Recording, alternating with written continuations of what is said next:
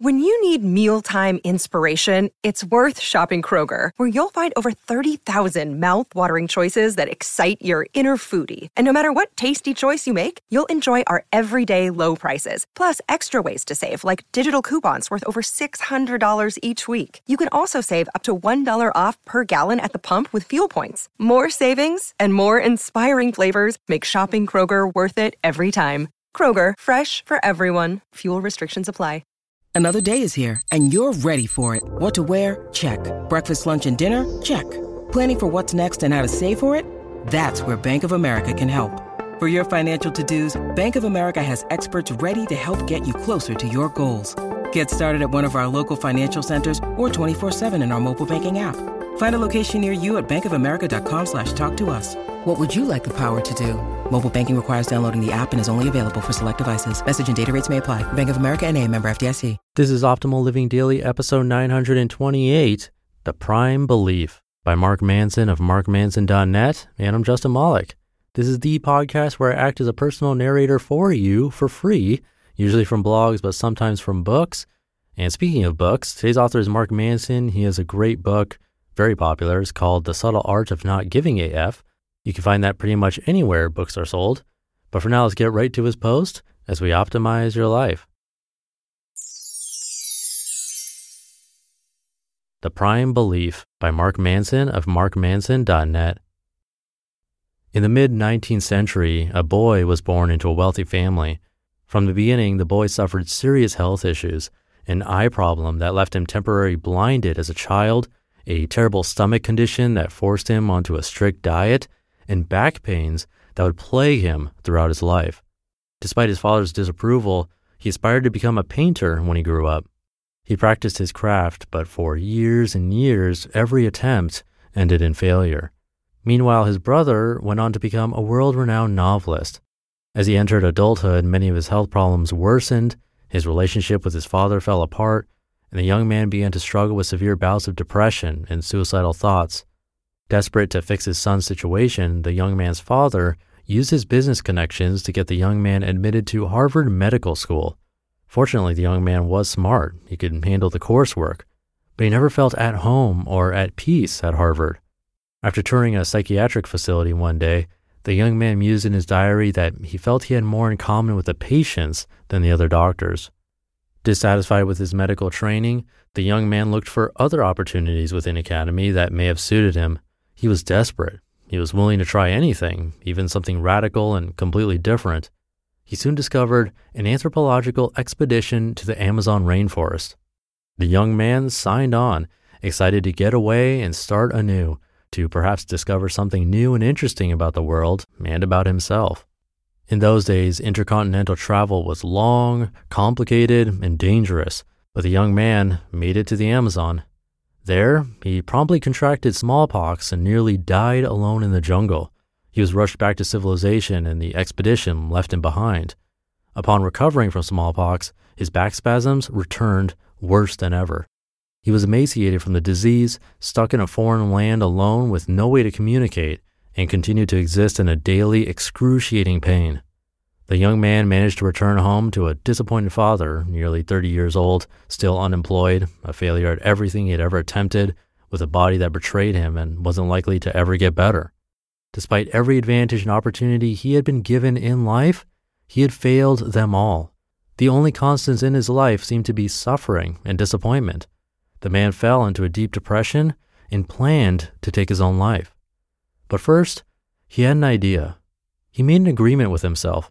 In his diary, he wrote that he would try an experiment. He would spend one entire year believing that he was 100% responsible for everything that occurred in his life, no matter what. During this period, he would do everything in his power to change his circumstances, no matter the outcome.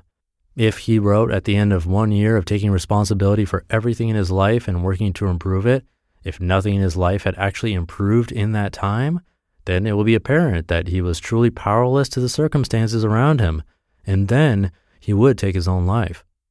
The young man's name was William James, the father of American psychology and one of the most influential philosophers of the past 100 years.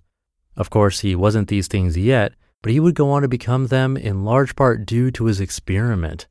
James would later refer to his experiment as rebirth and would credit it with everything that he would later accomplish. There is a realization from which all potential personal growth emerges. This is a realization that you are responsible for everything you do in your life, no matter the external circumstances. In 1879, 15 years after making the deal with himself, William James gave what was perhaps his most famous lecture, titled The Will to Believe. In it, he argued that whether religious or atheist, capitalist or communist, everyone is forced to adopt values on some degree of faith. Even if you don't believe in faith, that is itself a value requiring faith. He went on to say that if we all must value something, then we may as well orient ourselves to value what is most beneficial for us and others.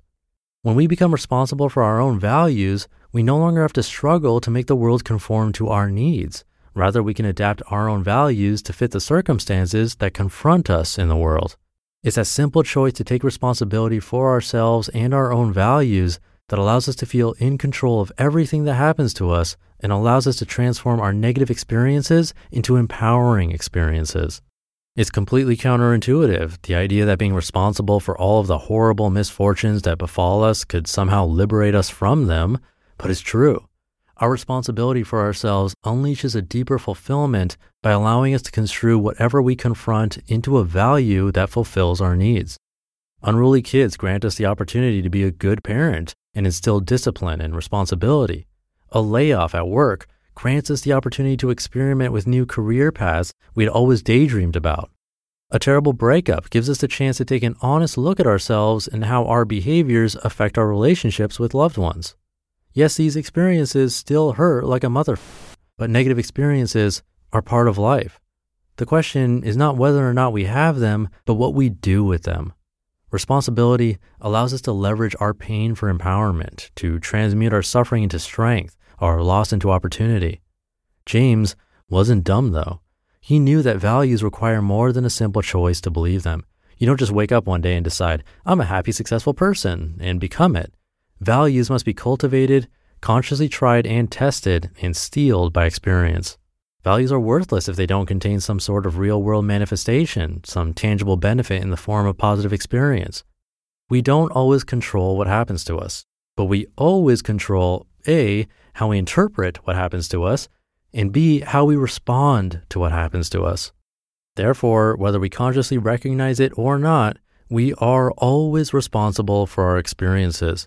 Choosing to not consciously interpret events in our lives is still an interpretation of the events of our lives. Choosing to not respond to the events in our lives is still a response to the events of our lives. Whether we like it or not, we are always taking an active role in what is occurring with ourselves. We're always interpreting the meaning of every moment and every occurrence. We are always creating values for ourselves and others. And we are always choosing our actions based on those values. Always. Whether we realize it or not, we are already choosing our actions. We are already responsible for our negative experiences. We just aren't always conscious of it. You just listened to the post titled The Prime Belief by Mark Manson of markmanson.net. And just a quick note, if you didn't know, you can actually get ad and promo-free episodes of this podcast right in your podcast app by becoming a monthly patron for the show at only $2 a month. It's like 7 cents per episode. And you can contribute more to get bonuses, but to remove the ads, the promotional content, the ending music, all of that, it's only $2 a month. And you can do that and learn more at oldpodcast.com/help. It helps a lot to keep the show running. It's greatly appreciated. So thank you in advance. Again, that's oldpodcast.com/help. But that'll do it for today. Have a great rest of your day, and I'll see you tomorrow where your optimal life awaits.